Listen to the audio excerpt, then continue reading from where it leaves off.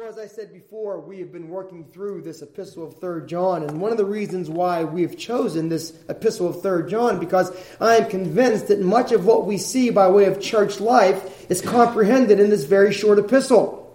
We have the reality of the gospel truth, men who were preaching and proclaiming the truth. We have the relationship that we all sustain before the truth, some embracing it, some supporting it, some hindering it, sadly.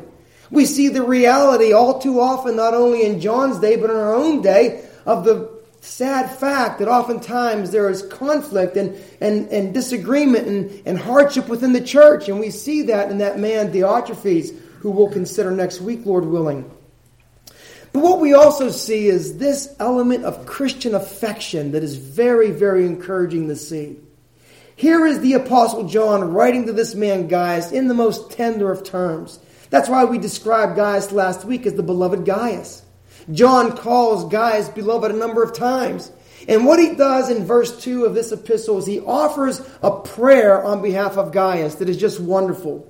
And the prayer, as you see it here on the page of Scripture, is essentially this. Beloved, I wish above all things that thou mayest prosper and be in health, even as thy soul prospereth. The English Standard Version reads as follows. Beloved, I pray that all may go well with you and that you may be in good health as it goes well with your soul. Well, what we have here is essentially a prayer. It's interesting because when we look at the epistle and we consider how epistles were written in that day, this epistle of John follows the form that was very common in that day. You would have an introduction, you would have an expressed wish for well-being, and then you would get into the body or the business of the letter, we might say. And so there is a sense in which John is following the forms of his day. But in following the forms of his day, he's not merely following the forms of the day, he is sprinkling the forms of the day with great grace of the gospel. And as I like to do, even very early in a sermon, is to make a point of application.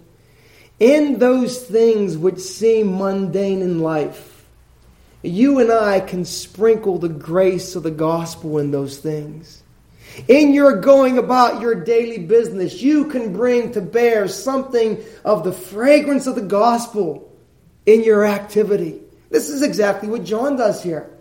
You know, it's kind of interesting that when we look at this passage of Scripture here, again, this second verse of 3 John, there are, what I would say, two approaches to this text that we have to be aware of. One approach to this text is kind of brought to our attention through what are known in our day as prosperity preachers. Individuals who look at this passage of Scripture and say to us that it is God's will that you be healthy, wealthy, and wise. That it's God's will and it's the mark of God's blessing on you if you have great material substance in your possession. And we would say, well, I don't think that God is necessarily looking for me to be impoverished, but I don't think that that's really the intent of what this passage of Scripture is. But there's another kind of approach to this passage of Scripture that I want to give some caution to. And this approach to the passage of Scripture is a little more scholarly.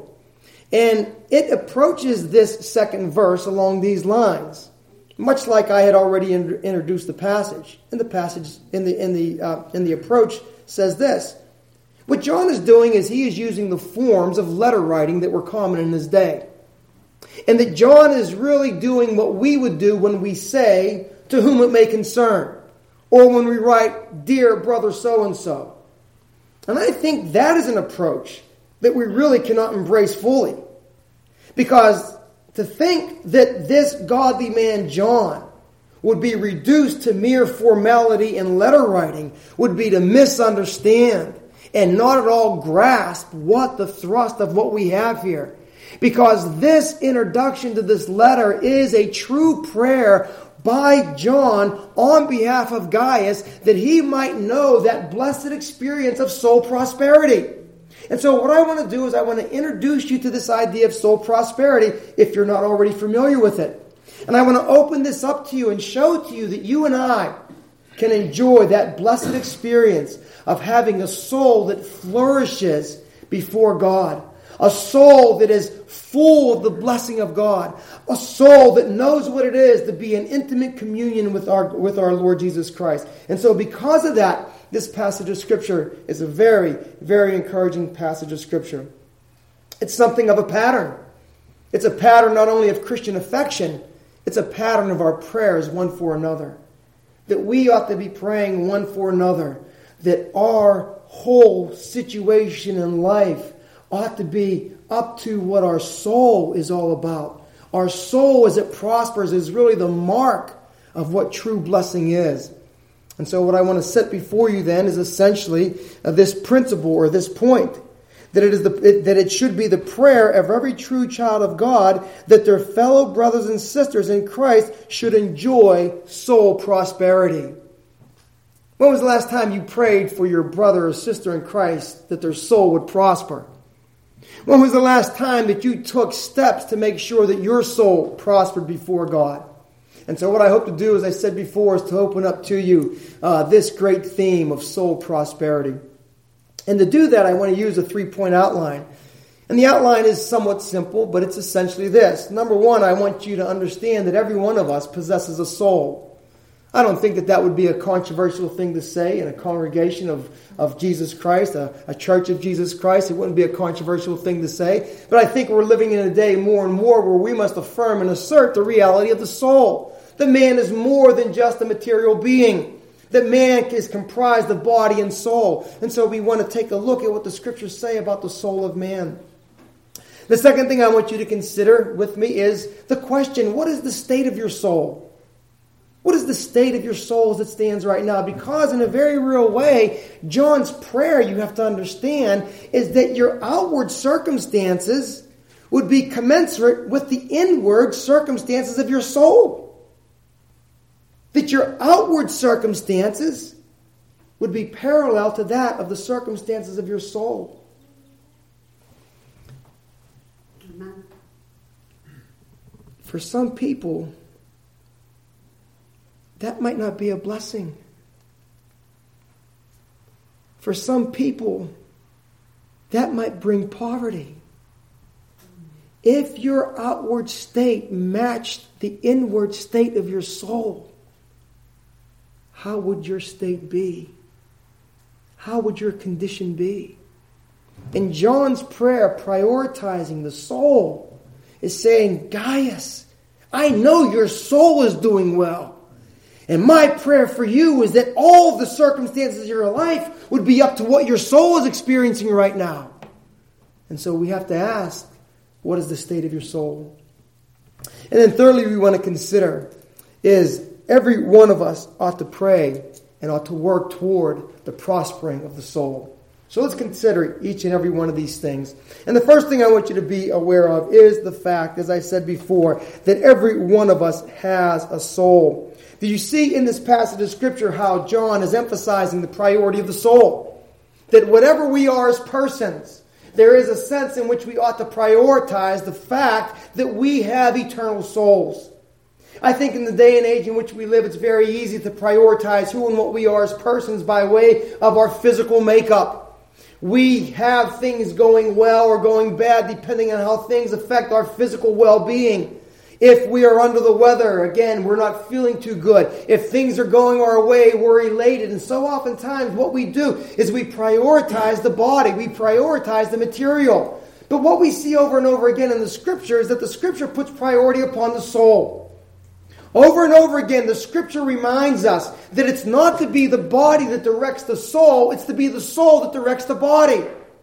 And in a sense, we can say this, that their true understanding of persons as given to us in the Scripture is that the body is to be the instrument of the soul, rather than the soul being the slave of the body. Have you considered your life in that fashion? Have you considered your life as being an instrument whereby the soul attached to God, a soul in love with Jesus Christ, can work out the purpose of God in this world through the body that was given to you? We are appealed to and we are tempted in so many ways in the society in which we live that the body is everything. Now, we're not going to fall into the trap to think that the body is nothing. The body is a great blessing. One of the things that we see by way of the Christian faith is that the body is very significant, and that even when this body decays, there is the hope of the resurrection. Over and over again in the Scripture, it's not just the body being free, for the soul being free from the body, it's the body in its resurrected and glorified state. And so what we see, though, is that while man is this combination of both body and soul, there is to be a priority always that is given to the soul. And I would again put it to you like this. Please consider, as you think of yourself, not your soul and subject to the whims of your body, but your body as an instrument of the soul that God has placed within you. What a different way of looking at life. What a useful way of looking at life. What a way to glorify God in our bodies in this way.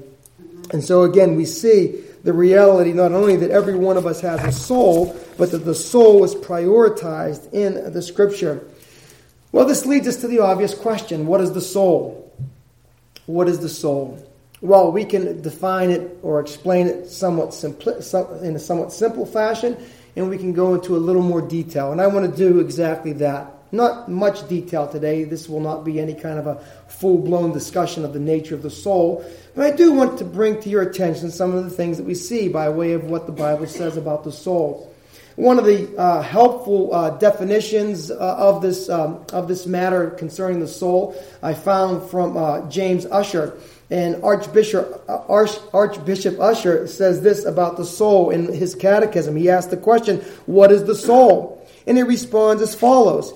The inward and spiritual part of man, which is immortal and can never die. What is the soul? It is the inward and spiritual part of man which can never die. A very simple definition or explanation of the soul.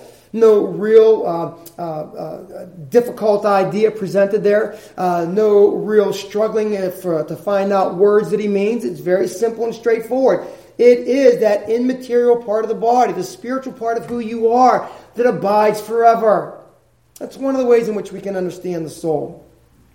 Another definition that we have of the soul is given as follows. The soul can be considered as the life force of the person and often refers to the person's whole being.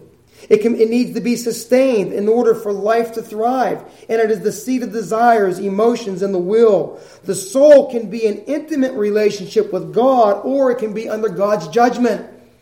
And many times the way we perceive how we feel has to do with how we perceive our soul is with God.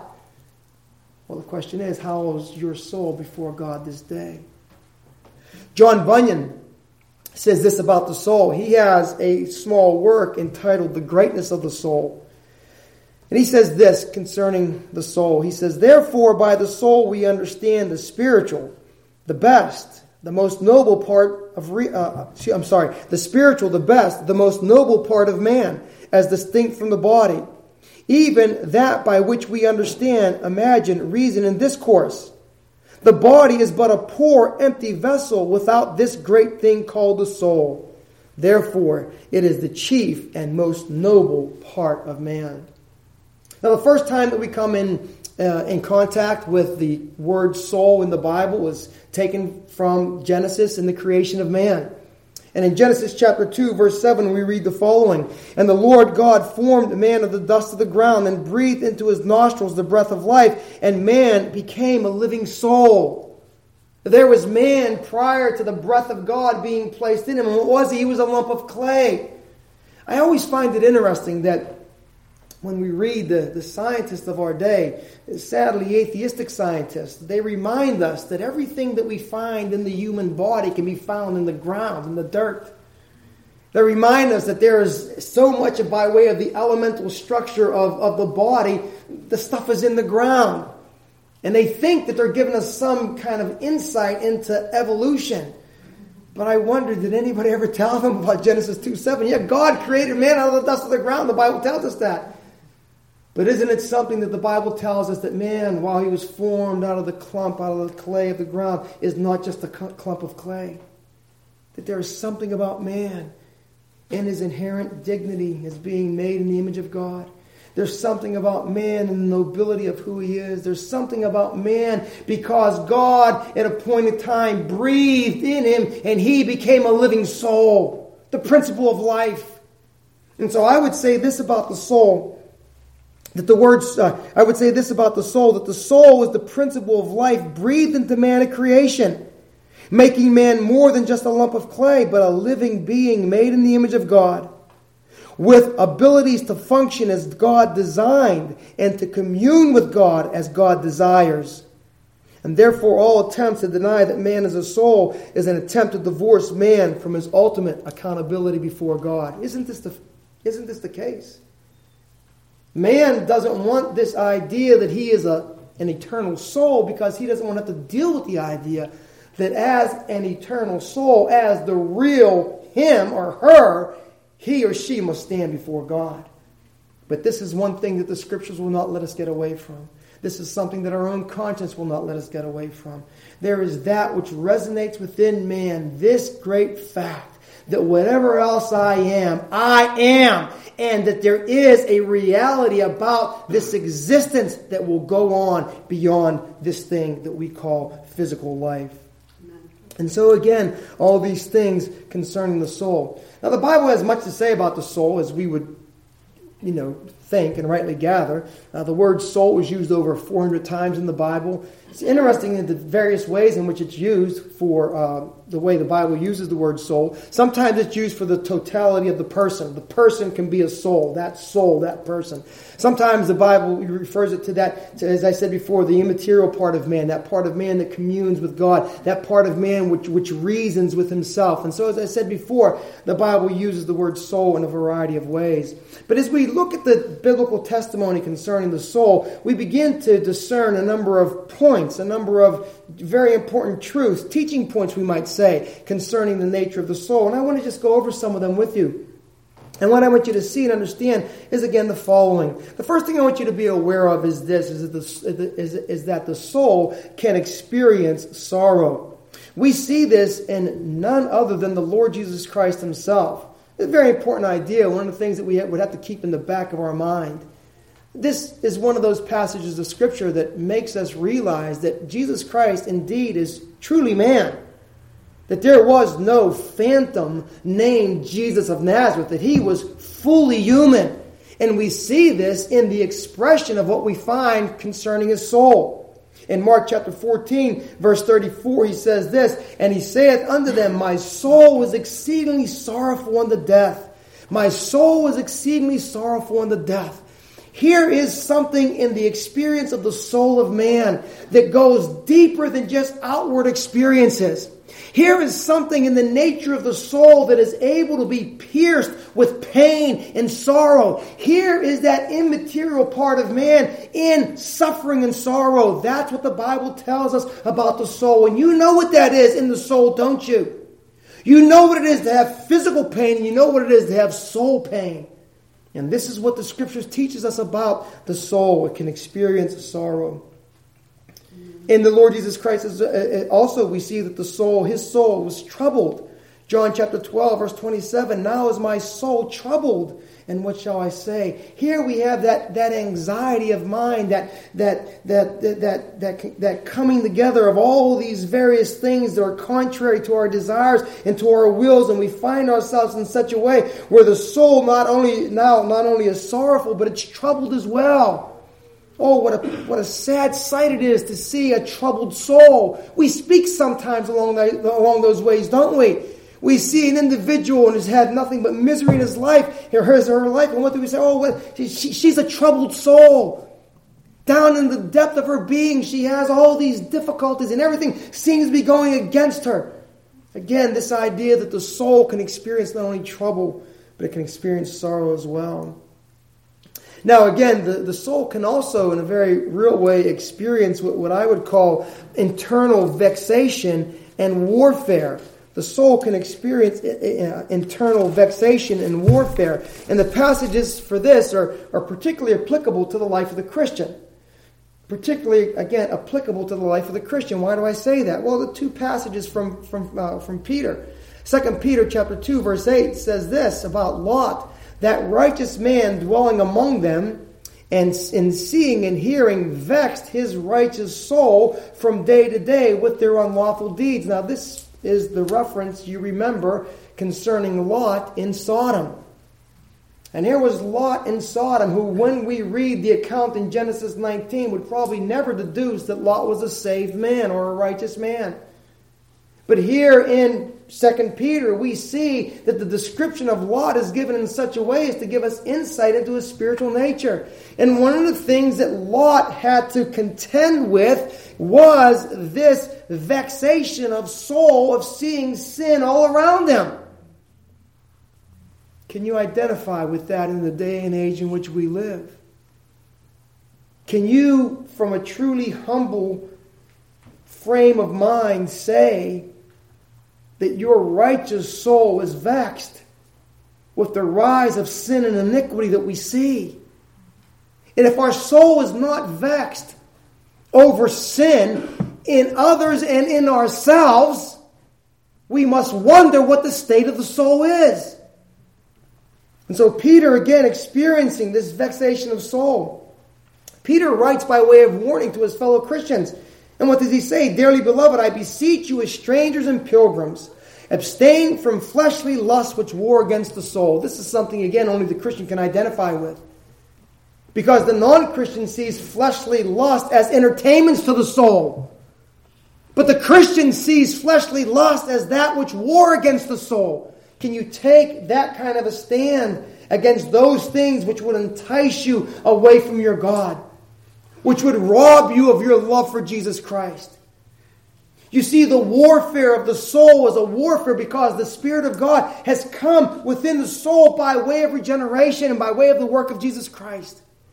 And so I ask you the question, in all of your going through life, have you experienced this warfare? Brothers and sisters, please don't tell me that you haven't experienced this warfare. Please don't tell me that. Because it means that there's no spiritual life within you. This warfare is a warfare that only those who have embraced Christ by faith. And so the question comes before us. Are you engaged in this battle which says to a fallen world and to a Satan who hates your soul, I have taken my stand with Jesus Christ in this world. That Jesus Christ has saved me from my own sin and saved me from a world of hell. From an eternal hell. And so again, this idea that the soul can be vexed, the soul can be engaged in warfare. We also see that the soul can commune with itself. The soul can reason with itself. In this sense, we see that the soul seems to be that place where we find the conscience of man as well. I've said this about the conscience. The conscience is the you that speaks to you. The conscience is the you that evaluates you. Well, there's a sense in which the soul can commune with itself. And we see this in Luke chapter 12, verse 19. And this is the account of that rich man who was doing very well in life. He was getting on in life. He was getting to that place, probably what we would call in our day, getting ready to retire. And he's asking himself some important questions. And maybe if he had a financial advisor there, the financial advisor would be saying, you're asking all the right questions. And so the man asked himself these questions. What am I going to do with all my riches? How am I going to conduct my financial affairs? And the Lord Jesus Christ says about this man those woeful words in Luke chapter 12, verse 19. He said, well, again, the man says this within himself. I will say to my soul, soul, thou hast much goods laid up for many years. Take thine ease, eat, drink, and be merry. In other words, the financial outlook is very bright. You have enough to live out your days in ease and happiness. And as the soul communes with the soul, but when the soul communes with the soul and not considers the soul as it stands before God, something else is said about the soul. And you remember what our Lord Jesus Christ said in Luke chapter, the next verse. But God said unto him, thou fool, this night thy soul shall be required of thee. Then who shall those things be which thou hast provided? What a sad thing to hear from our Lord Jesus Christ. Thou fool. This man who was wise in the conducting of his affairs. This man who was wise in the eyes of the world. This man who did much by way of good sense in this world took no account of his soul. And you see, God will one day require that the soul stand before Him in judgment and evaluation. And when the soul is required of you, where will you be? How will you stand in that day? And so all these things concerning the soul. This is why we say that the soul is the person's most valuable possession. You know the words of our Lord Jesus Christ here in Mark chapter 8, verses 36 and 37. What shall a man give in exchange for his soul? The soul valuable beyond description. The idea then that the thing that you need to understand is that not only is the soul ultimately valuable, but the soul can also be saved. And that's what I want you to see and understand.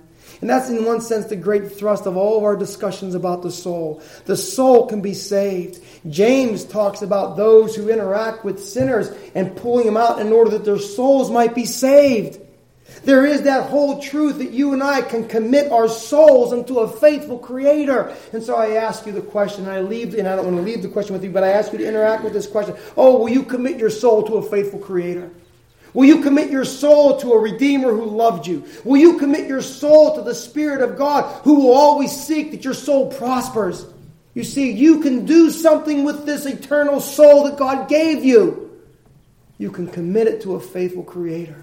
You can make sure that on that day, that last day, that God will not say of you, thou fool, but God will say of you, come, my beloved son, my beloved daughter. Enter into the joy. You see again the soul of man. And so when we come to this passage of Scripture where John is praying for the prosperity of Gaius' soul, we are reminded very clearly here that man is not only a body, but man is a soul as well. And that this soul is that which we ought to take great care for. And again, John is working in this direction. John is very, concerned not only for the physical well-being of Gaius, but also for his physical well-being as well. And so then, having considered, again, the reality of the soul, we ask ourselves the question. And again, the question is something of a point of application here. As I said before, how does it stand with your soul? We sing the hymn sometimes, don't we? Nothing between my soul and the Savior. Nothing between. Oh, what a wonderful thought. No sin that's between me and the Savior. No ill thought that's between me and the Savior. No prized idol bound up in the heart between me and the Savior. No cavern of the heart left unexposed to the light of God's penetrating love between my soul and the Savior. How goes it then with the soul? And I ask you the question that I asked you before. Would this prayer be a curse to you if John prayed it for you? You know, there's a sense in which when we ask people to pray for us, you know those kind of people that you ask to pray for you. You ask those people who in your mind you think, okay, if God's going to hear anybody's prayer, they're going to hear this one's prayer. And oftentimes, I have to say it, who do we go to? Oftentimes, who is it? We go to moms, don't we? Here it is Mother's Day. And you go to mom for prayer. Because you think, man, if anybody has God's ear, it's mom. And so again, you ask to pray. But let me ask you this. If your mother prayed for you like John is praying for Gaius, my prayer for you is that your outward state would match the inward state of your soul. Where would you be? Would some of you be homeless? Would some of you be in poverty? Would some of you be on life support? Where would you be? But this prayer is not meant to be a curse. It's meant to be a blessing. And it reminds us that the soul can be taken care of. And it reminds us that the soul can be healthy. And it reminds us that the soul can be revived. And it reminds us that above all things, God is very much concerned with our soul and the state of our soul. So I ask you the question, how goes it with your soul today? Can this prayer be a blessing to you, that your outward circumstances would be comparable to the inward state of your soul? I hope and I pray that it is. And so again, this idea of man being a soul, this idea that we must ask ourselves concerning the state of the soul, this leads us to the third point then, which is essentially this, that every one of us ought to be praying for the prosperity of the soul. Every one of us ought to be praying for the prosperity of the soul. As I said before, this letter is kind of a pattern of Christian affection, but also Christian praying. Again, John is just a man who love just flows from. And it's interesting because when we know something about the nature of the Apostle John, we know that, again, just by natural course of events, John was not a very loving kind of a man. You remember that account in the Gospels when the Samaritans were not ready to receive the Lord Jesus Christ. What does John say with his brothers? Lord, shall we call down fire upon them? And the Lord Jesus Christ has to look at him and say, you know not what manner of person you are, for the Son of Man has not come to destroy life, but to save life. But there was zealous John. We'll call down fire in this place if they don't receive you. But now look at John. Here is John, this man of great love, this man of great affection. He's a pattern for us. And John prays again, Beloved, I wish above all things that thou mayest prosper, even as thy soul prospers. So this means that we can again pray for this prosperity of the soul, of our own soul, and for others as well. But that leads us back to the question, and I tried to give the answer to it earlier, but I'll kind of go over this again. What is soul prosperity? What is it? What is it for the soul to be prosperous? And I would say this, that soul prosperity is that blessed state of the soul in right relationship to God the Father, with love and affection for Jesus Christ growing, and when the work of the Spirit of God, when the Spirit of God Himself is neither being grieved nor quenched. In addition, it can be referred to as the flourishing of the work of God in the soul, touching upon every aspect of our being. Not just the religious aspect of who you are, but every aspect of your being. The life fully under the transforming work and grace of God. That in every element of who you are, your mental mind under the influence of the work of the Spirit of God. Your physical well-being upheld by the great grace of God. Your spiritual life aflame for the glory of God. Oh, this is the prosperity of the soul. I've put it like this. You know that your best days are your holiest days. And your holiest days are your best days. And your worst days are your sinning days. You know that. And so again, this idea of soul prosperity, it's put in the Scripture in a number of different forms. Peter says this in 1 Peter chapter 1, verse 8. Whom having not seen you love, though now you see him not, yet believing ye rejoice. And this is that idea of soul prosperity. Ye rejoice with joy unspeakable and full of glory. There's a prospering soul. Joy unspeakable, bubbling up from the soul and full of glory. Paul talks about it like this in Romans chapter 5. He speaks about the love of God that is shed abroad in our hearts. Paul says in Ephesians, he talks about us being blessed with all spiritual blessings in Christ Jesus. Again, this fullness of the work of God in the life, a fullness that we not only read about, a fullness that we know within the depths of our soul, even to the point by way of identifying experientially those depths and sorrows that we all know of, now taken up with the heights and elation of being in the presence of God and being before God in such a way as to know that He is mine and I am His. You see, this is the soul prosperity. But if we come back to 3 John here, and I think we do need to do this because I think 3 John really gives us in summary form what it is for the soul to be prosperous. And many of these things we've already covered when we covered Gaius last week. But what we're going to see with Gaius, as we're going to see with every individual that we encounter in this third epistle, is that it was Gaius' relationship to the truth that really formed the framework of soul prosperity. It was his relation to the truth that formed the framework of his soul prosperity. What do I mean by this? Well, look at verses 3 and 4. I rejoiced greatly when the brethren came and testified of the truth that is in thee, even as thou walkest in the truth. Gaius' prosperity of soul was all bound up in the fact that truth was in him. That it wasn't only that which he had read about and heard about, but the truth was his, as it were. The truth was that which he internalized. We talked about this last week. The truth wasn't just that stood without, but the truth was that not only did he have an intimate relation with, he had an internal relationship with it. And so there was a sense in which he would be able to look at the passage, at the Word of God, and come across a particular passage and say, oh yes, that's God's promise to me. That's the one that I'm holding on to. That's the one that I'm looking forward to God fulfilling in my day. You see, the truth was in him. And the soul prospers when the truth finds residence within the soul. But this is not all that we see. We see not only truth internalized, we see Gaius was that man who walked in the truth. Isn't that what verse 3 says? What does verse 3 say here again? Even as thou walkest in the truth. Now let me say this. You know over and over again in the Scripture that the Christian life, the life of the believer, is referred to as a walk. Over and over again. We can go on, and again, you can have entire sermons, series of sermons on the Christian's walk. This idea that the walk is that outward conduct of life, and we all walk in such a way. It's funny sometimes. It's not funny, but it's something to be observed. You can tell a lot by a person's walk, can't you? You ever see a person walking who just got good news? Everything's going their way.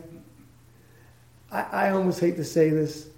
I remember one day with my youngest son, we had a little thing going. I was barking at him, and he was barking back. He was kind of manning up. But as soon as he walked out the door, we have a window next to our door. He walked away like this. I could tell how hurt he was. His walk revealed something. Your walk reveals something. Your walk reveals the state of your soul. How are you walking here today? Is the truth that which is being manifested? Is the truth that which is being sent out? You see, Gaius was that man, that authentic Christian. I mentioned this in the past. The life of authenticity is a life that's lived up to the standard of truth that it knows. You're that man, you're that woman that you claim to be. You're that man, you're that woman that you want to be. That's authentic living. That's what Gaius was. Because of this, his soul was prospering. But the other thing that we see here is that Gaius, as this man who was in a prosperous state by way of his soul, Gaius became a blessing to those who were around him. He was truly a blessing. Look at how he conducted himself with those itinerant preachers. They came back to John's church and they said, the guy's fantastic. We show up, he provides for us. We get ready to leave, he makes sure that we can get to the next place. He's a wonderful example of biblical hospitality. He's that man, that person, that woman who is spiritually prospering. He or she is a blessing to all those that they are around. And we see this particularly in the way that John expresses his affection for Gaius when he says this, I have no greater joy. No greater joy in the heart of an apostle? I have no greater joy than to hear that my children walk according to the truth. You see, this concept of soul prosperity gives joy to those around, gives joy to those that are responsible, to give joy to those to whom you are accountable or who are accountable for you. And so again, what we see here is that the prosperous soul is a blessing to those who are around. And it's hard to pass over this fourth verse, isn't it, on this Mother's Day? I have no greater joy than to hear my children walk in the truth. Isn't this a mother's joy? Isn't this a father's joy? To know that their children have taken up the cause of Christ. To know that their children are walking in the truth. Oh, how that this would become a prayer, and hopefully a prayer that we shall see come to fruition in our days. That our children will walk in the truth. And so again, this man, Gaius, he's a blessing to all those around. Why? Because his soul is prospering. And that brings us then to some questions. How can we know whether or not our soul is prospering? Well, as I said before, we see it here in this third epistle. Is there a harmony between what we know and what we do? That's soul prosperity. Are we working for the furtherance of the gospel on behalf of others who may be involved in it? That's soul prosperity. Are we charitable to the people of God who are giving themselves over to the service of Christ? That's soul prosperity. Are we fellow helpers in the cause of the truth? That is soul prosperity.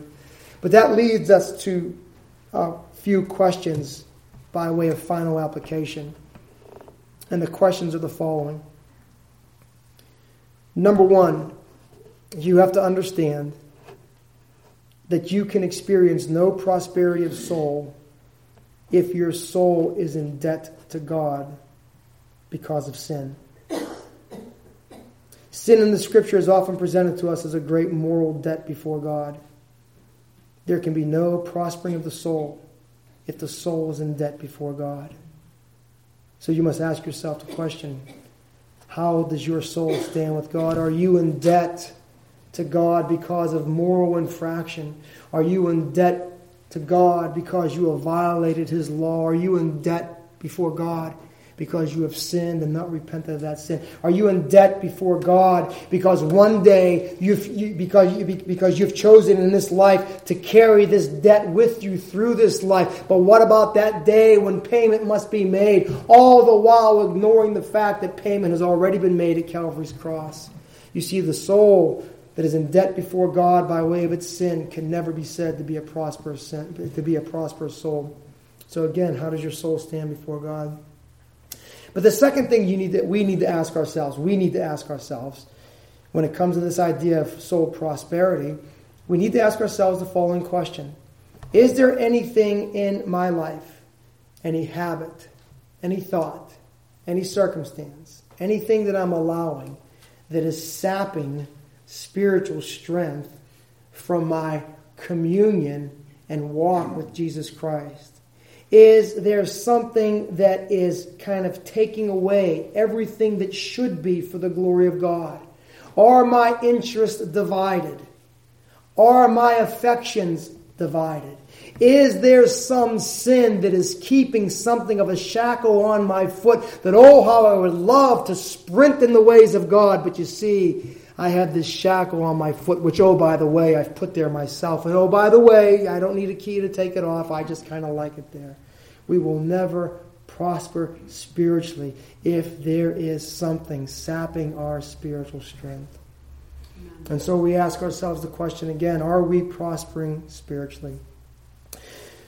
A few more things I want to say here, again, just by observation. Understand this, that those who prioritize your soul and those who spur you on to spiritual prosperity, soul prosperity, are the ones who love you the most. We come across friends who give us sometimes very wise counsel in life. Well, maybe that's not the best way to put it. They give us very helpful counsel in life to manage the things of this life.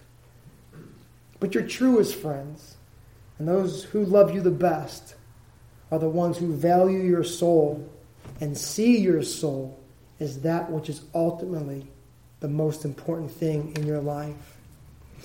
So I set before you this wonderful blessing of soul prosperity. And I hope when I pray before God that each and every one of us will know what it is for our souls to prosper. We'll know what it is to advance in this prosperity. We'll know what it is to be a blessing to others because our soul is prospering. To know what it is to look into the eyes and faces of those that we love and say, yes, finally, I see a prospering soul. A soul in right relation with God. A soul that loves Jesus Christ more than self. A soul that is willing, again, to have self denied in order that the Spirit of God may have His way. My friends, soul prosperity. Rejoice in it. Let me not see long faces here when I speak of soul prosperity. Rejoice in the fact that that prosperity is ours in Jesus Christ. Let's pray. Our Father, how we thank you that you can cause a soul to prosper, that you can cause true spiritual health, that you can bring your people, Father, who are oftentimes so much weighed down with the cares and the concerns, sometimes legitimate cares and concerns of this world. And yet, Father, you can bring to that soul a prosperity of soul. And so, Father, we ask and we pray, Lord, that you would work prosperity within us. Lord, it's not as though we are not thoughtful or mindful of our physical circumstances, and we are grateful that when John prays his prayer for Gaius, he prays that his physical estate might be the same as his spiritual state. We do see the emphasis on the spiritual state, but you know, people, that you know, Father, that your people oftentimes have great needs, great physical, great material needs. And so I ask and I pray, Lord God, that you would indeed cause their outward state to be commensurate with their inward state. Therefore, Father, grant to them great spiritual prosperity, great soul prosperity, that they might see, Lord God, your hand of mercy and all of your provision for them. And we ask and we pray these things in Jesus' name. Amen.